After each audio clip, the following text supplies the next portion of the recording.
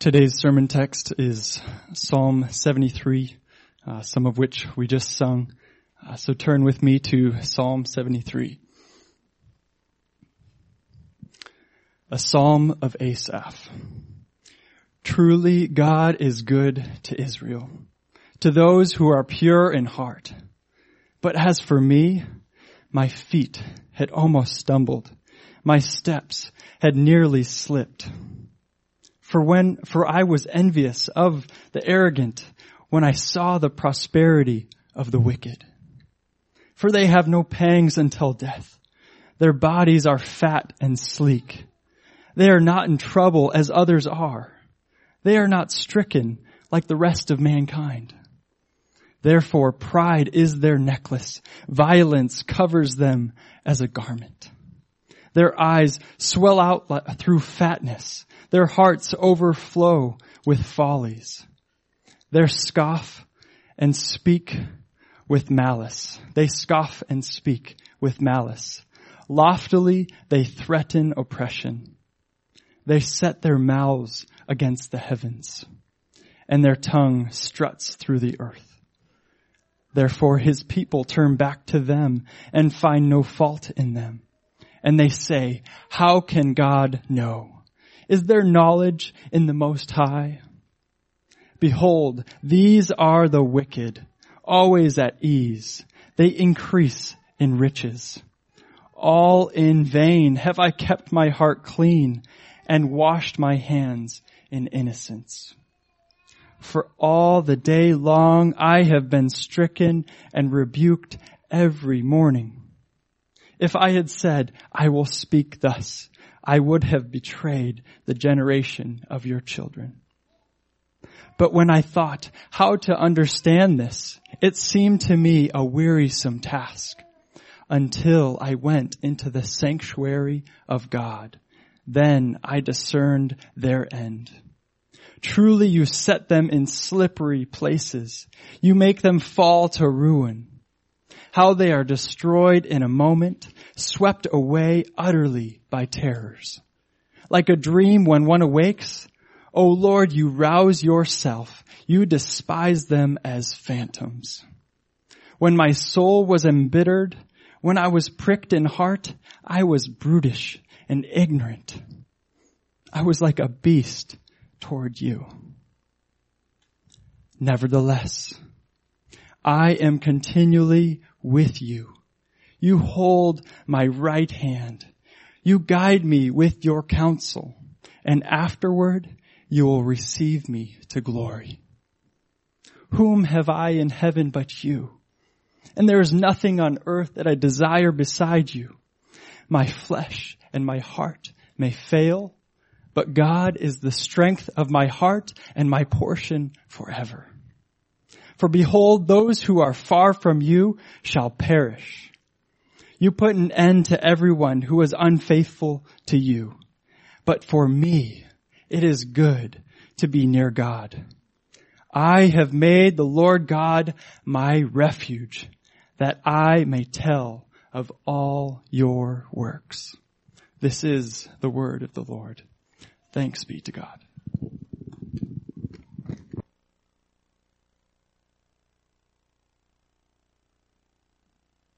God, our hearts and our minds are fickle. We see things all around and we're distracted and we want them, but there is one thing, God, and that is you. So bring us to a point, God. Let us see what this psalmist has seen, that he can genuinely say that there's nothing on earth that I desire besides you. God, bring us to a place where we want you and you alone. You do this through your Spirit moving through your word. And we ask that you would do that in this time. Amen. Amen. This is some time ago, some friends of ours, they invited us to go hiking with them on Zion National Canyon, and it was kind of the trip of the almost, we called it. We almost made it to the top of Angel's Landing. which we didn't because we were delirious. We almost totaled the minivan by taking it off-roading on some boulders, but the only way to get back, not going over the boulders again, was to drive through the woods, completely destroying the minivan, but somehow getting away with it. And then we had the trip of the almost was that we almost had enough water. We start up at high elevation, it's arid desert-like, and we're hiking along. We get halfway through day number 1. There's one overnight. Day 2, you're down back in the canyon. Halfway through day 1, somebody, who shall go nameless, forgot to grab the extra water that was in the car. So we had one Nalgene for 2 days to make it through. And it did not go well at all. We finally, by God's grace, we're dizzy and delirious at this point. We have Judah, who's 6 weeks old, but God kept us. And we were hiking with our friends. We make it down into the canyon, and there we saw it in all of its radiant glory, the water spigot.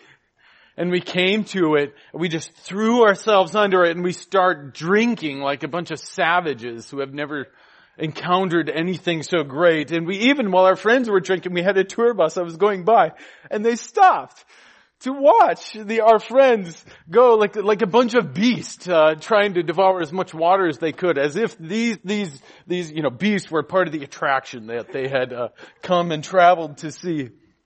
And in these moments, water, it satisfied us. All of our desires was that. That's all we wanted. And it satisfied us in that way. But as you know, it's not that easy. Where can you turn? Where can you turn to have all of your desires fulfilled? That's where we're going to be looking at Psalm 73, and it's this beautiful movement. And see, the main idea that I want us to kind of pull out of the text is that God will satisfy all of your desires. He will satisfy all of your desires. I don't know what you're thinking right now. You're going, well, you obviously don't know some of my desires. God's going to satisfy that. We'll get to it. First part, the first movement we see is that we see these people and they're trespassing in the garden. They're going somewhere that they don't belong. Verses 1 through 15. The psalmist is lamenting as he sees them in all of their radiant glory, enjoying life. They're trespassing in the garden. So verses 1 through 15. And then 16 through 22 there, we see this encounter with God. The psalmist, he pulls it away from there and he encounters God in his sanctuary, like we sang about in our first song this morning. He sees the Almighty. And then finally, we see that it's not them trespassing in the garden, but actually we're welcomed into the garden. And that's where God will satisfy all of our desires. So let's get started here. Verse 1, let's just read verses 1, 2, and 3 here. Truly God is good to Israel, to those who are pure in heart. Okay? But it goes on. But, as for me, my feet had almost stumbled and my steps had nearly slipped, for I was envious of the arrogant when I saw the prosperity of the wicked. And here's a man well acquainted with his own heart, and he is lamenting it. And he begins where he should, with the goodness of God. He said, God is good to Israel and to those who are pure in heart. But, and so he's saying, I see that abstract truth over there. Okay, God is good, but I'm over here. To be honest, I'm falling. My feet have almost stumbled and my steps had nearly slipped.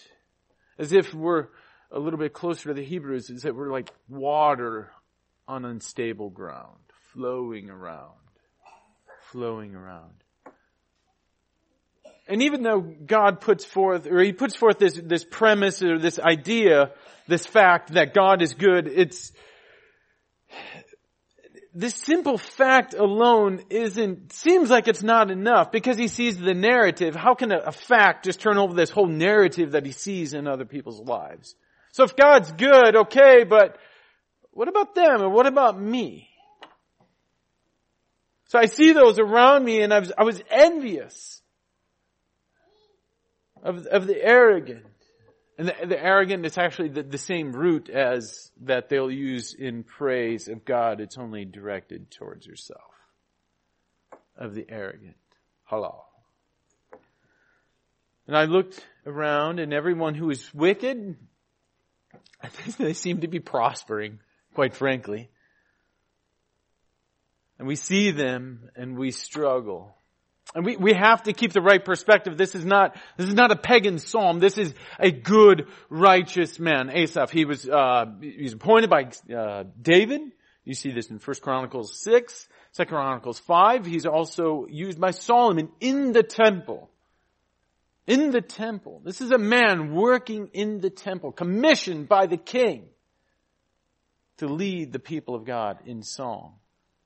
So when he sees this of the wicked, it could very well be the other people working in the temple with him. Well, that cuts a little closer to home, doesn't it? So at the core, you see how he's struggling with the goodness of God and the providence of God. It's good when God is good to me. I like that. But what about the wicked? And you see here the struggle in him and in his heart as he's seeing this and he sees the wicked prospering. And it kind of makes you ask, is God really good? Well, just look at him, verse 4. Look at what they have. They have no pains until death. Their bodies are fat and sleek, meaning they actually have enough food.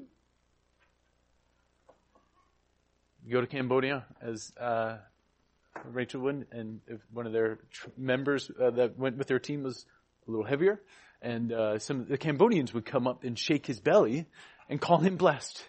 Because, oh, you have food. Same thing here. Their bodies are fat and sleek. Oh, they actually have enough food. And they're not in trouble like the others.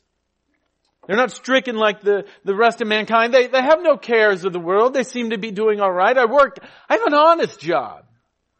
And I work hard and I'm filled with trouble, but it seems like they have none. Therefore, the pride is their necklace. Violence covers them as a garment. Their eyes swell through fatness. Their hearts overflow with follies. They scoff and speak with malice. Loftily, they threaten oppression. It seems as though they have everything, doesn't it? They're beautiful. They're wealthy. And the worst thing about it is they know it.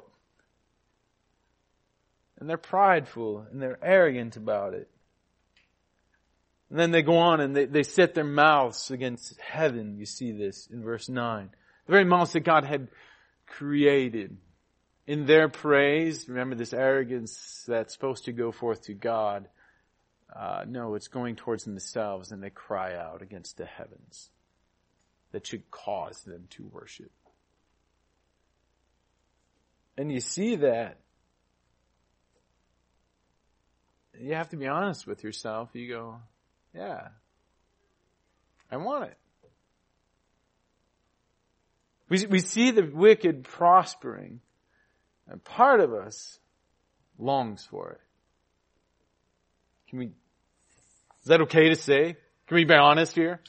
Is that fine?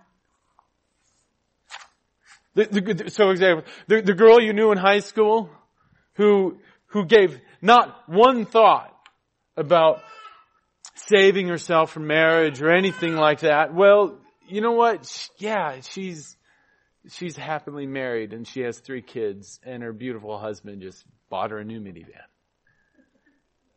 And again, the worst thing is she looks happy, right? That's what really grates at you if you're going to be honest. Or the guy who has absolutely no clue, who you brought up through the system at work, you trained him, and then who gets promoted? It's him. He doesn't know anything but what you taught him, and he only knows half of what you know, but he gets the promotion. And then he shows up and he actually acts like he deserved it.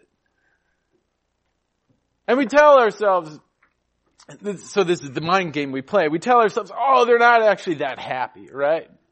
They're not actually that happy. And I can't speak for you, but for me, sometimes it's just kind of a cop-out, really.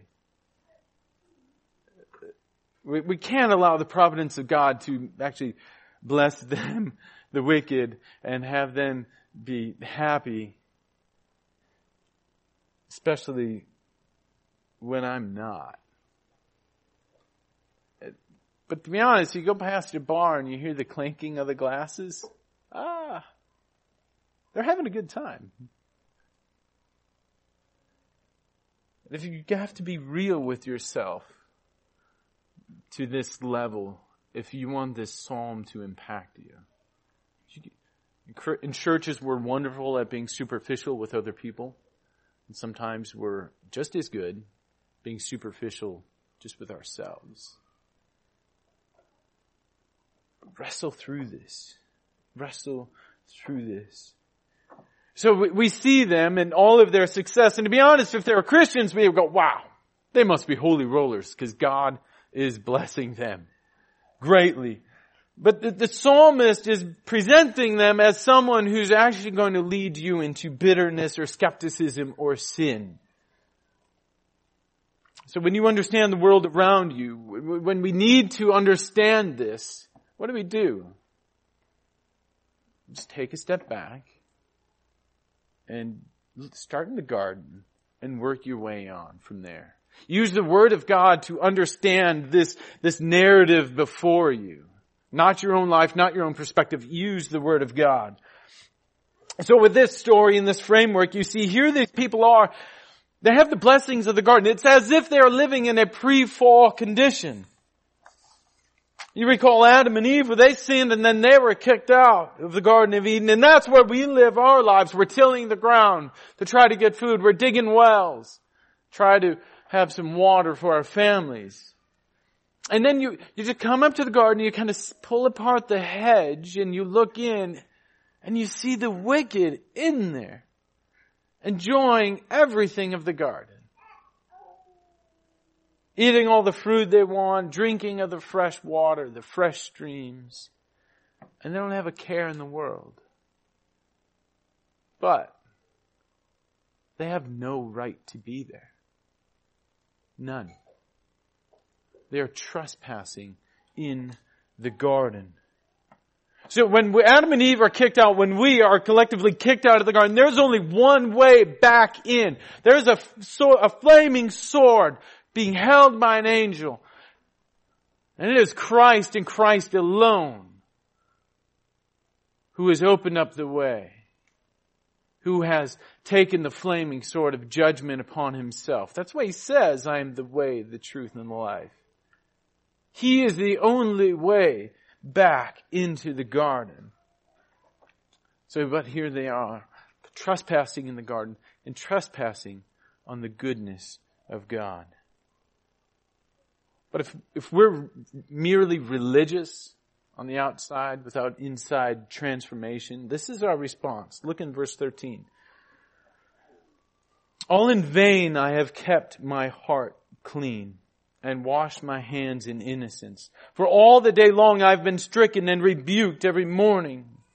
Verse 15. If I had said I will speak thus, I would have betrayed the generation of your children. And this is the response of the religious. You go, have I done all of this in vain? Everything I've done, I've tried hard to keep the rules. But the wicked, to be honest with myself, they have everything that I want. I'm trying to do it the right way. Again, going back to earlier, I saved myself for marriage. Now, it looks like I might not get married. Great. To be honest, I try to be honest with my business, and then I get taken advantage of. And this is where many of the church, we just stop right here, verse 13. That's where we stop. And then we either end up with bitterness, and you just continue on doing the right thing, so you think with bitterness, fantastic Pharisees, or you just give in and go, well, I'll have a little bit of the world then too. So, why are divorce rates as high within the church as outside of the church? Why is pornography just as relevant in this circle, not other churches, in this church, as it is outside? Because we tell ourselves, it is in vain that I have kept my heart clean. That's why. And this is where you many will end. And this is where many will stay, growing in their bitterness. But the psalm doesn't end there, my friends. It doesn't end there. The psalmist has this glorious transformation. And what is it that brings about this transformation when he sees the wicked and all that they have, and he's growing in bitterness and saying, is it vanity that I have kept myself? What is it? Well, let's go on. Verse 16.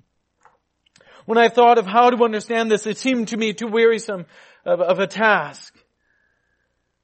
Until, verse 17, I went into the sanctuary of God, then I discerned their end.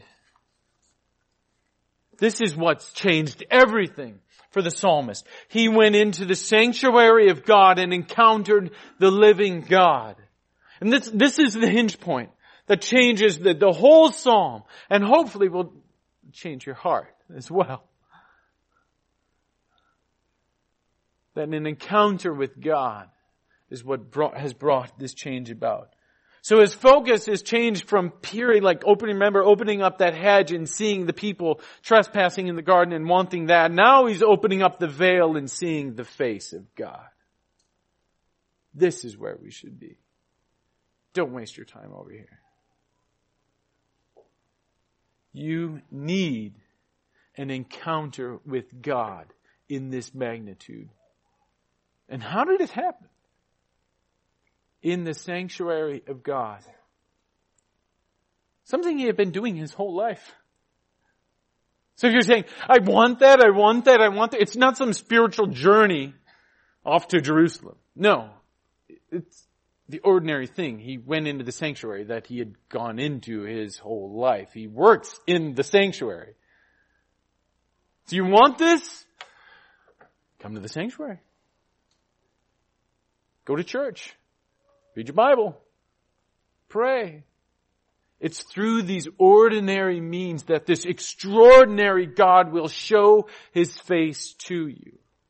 That's how He's been doing it for thousands of years. You're not going to find some better way to do it than a humble devotion to the Word of God, to prayer, to gathering with the people of God. And while he's in the sanctuary, God shows him the end of these wicked people. It's terrifying. These living idols that he wants. We say we don't have idols. They're often living. Verse 18. Truly you set them in slippery places. You make them fall to ruin. Verse 19. How they are destroyed in a moment, swept away utterly by terrors. Like a dream when one awakes. O Lord, when you rouse yourself, you despise them as fathoms. Go back to verse 2. Look up to verse 2. Whose feet does he think is stumbling? Whose steps had nearly slipped? He thought it was him. He thought that it was his soul that was going to falter and fail because of the envy and the jealousy within him. But actually, it's not us. It's them. The ones that we're idolizing. They look stable and secure, don't they? That's what we want. But you see that they will surely fall. Not only will they will fall into the hands of an angry God. These are the people that we envy. And quite frankly, God sees them differently. Very differently. He will make them fall to their ruins. The very ones that set their mouths against heaven will be cast down, and they will be destroyed in a moment and be swept away by utter terrors. So one point. Do you see how dreadful this is for them? They may be enjoying it now, but the psalmist is painting this picture as if they're climbing on the cliffs above the raging sea. And it's only a matter of time until they slip and fall down into this raging judgment of God, where they will be swept away and never seen again. My friends, if you are not in Christ, that is you. You can have all you want. All the joy you want, all the promiscuity you want. You can swipe right all you want. You're just climbing on a cliff above a raging sea, and you will fall in to the judgment of God. To take this time, this very moment, to come out of there and seek the face of God. And don't fall into the raging judgment, but fall into His love, fall into His grace, fall into the arms of Christ, and find forgiveness there, my friends. Number 2, do you not see the depravity within our hearts? Brought me to tears this week that I actually envy those who have set themselves against God. That I want to be like that?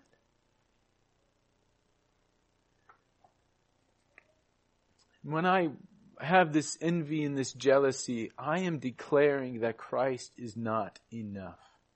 I want what they have.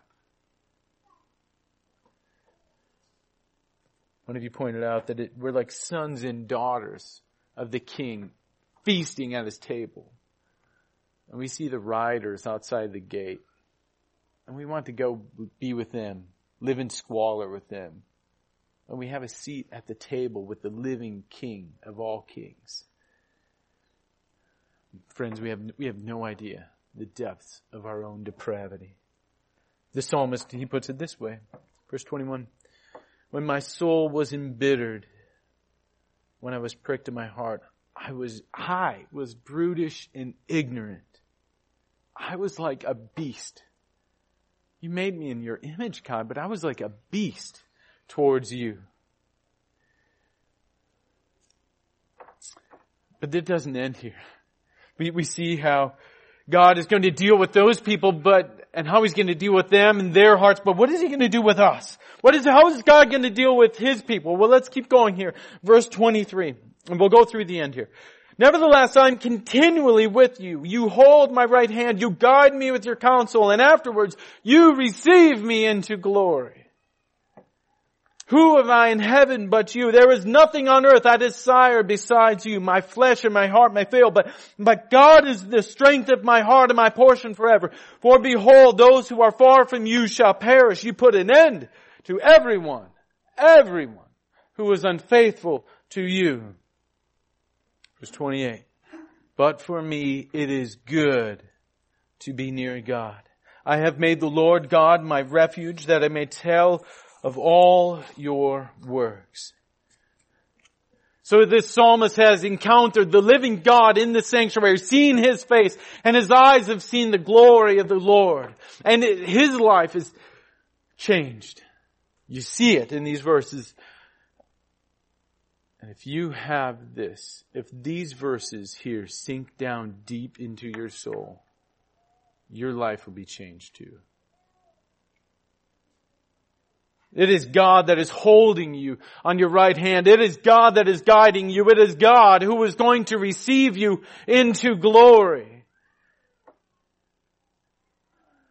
And when this begins to settle deep down into your earth, into your heart, you know that when you look along the earth, God, you just say, there is nothing that I desire besides you, God. And that's not a Sunday school answer. It's coming and pouring out of the heart. So let me explain what's happened here. Remember, these guys over here, they're trespassing in the garden, eating everything of the garden. But when we encounter God in His sanctuary, He invites us into the garden. And when we are there, we realize that we don't care about the things of the garden. Why? Because when we're in the garden, we have God. So that's why He's able to say, my heart and my flesh may fail, but God is the strength of my heart and my portion forever. And this is the switch that you need to make as we go throughout this world. There's still much of the garden that's surrounding us, and it's easy and it's pleasing to the eyes, isn't it? And we go to it rather than feasting on God. But don't you see, my friends, how much of our lives that we waste? We have every spiritual blessing in the heavenly realms that has been given to us through Jesus Christ. We might have it in part now, but we will have it in full glory later. But we spend our lives so often endlessly chasing the very things that God will give to His people. He will give it to you. Maybe not now, but in glory you will have everything that your transformed, not your depraved, your transformed heart will desire. We should be running to God, is whom we should be running to. So the more we're enchanted with the things of this world, the less your heart, by mere fact, the less your heart and your affections and your desires that God has given you to cry out to Him. They're just filling it with this stuff in the garden that He made for you to enjoy. So do we enjoy it? Yes. We enjoyed it as something that's a blessing given to us by God, but if He takes it away, it's no trifling matter. It's nothing. Because we have God. And that is the message that we go out and proclaim to this world. God will satisfy your desires, all of your desires. And He's never going to do it by giving you more fruit from the trees of the garden. God's going to satisfy you by giving you Himself. Your heart will be restless and longing until it finds rest in Him. So the psalmist then concludes, but for me it is good to be near God. He's back in the garden. He's with God. He's seeing the face of God. But for me it is good to be near God, that I have made the Lord God my refuge. So redemption, come into the sanctuary of God. Encounter the living God. And don't trespass in the garden, but come and be welcomed into the garden. And when you are there, the things of this world, they won't matter. Because you will have the living God who has created them all and has created you to have fellowship with Him forever. So let's pray. Heavenly God, give us eyes to see Your glory. Your glory is not fading and waning. It is not a wick that is being turned down. God, Your glory is as radiant now as it's ever been, but our eyes do not see it. Our hearts are hard, God. Soften our hearts. Open our eyes. Open our minds to behold Your glory. That as we are gathered here in this sanctuary, God, let us see Your face as we come and worship You, God. And let us come to You and to You alone to have all of our desires satisfied. Amen.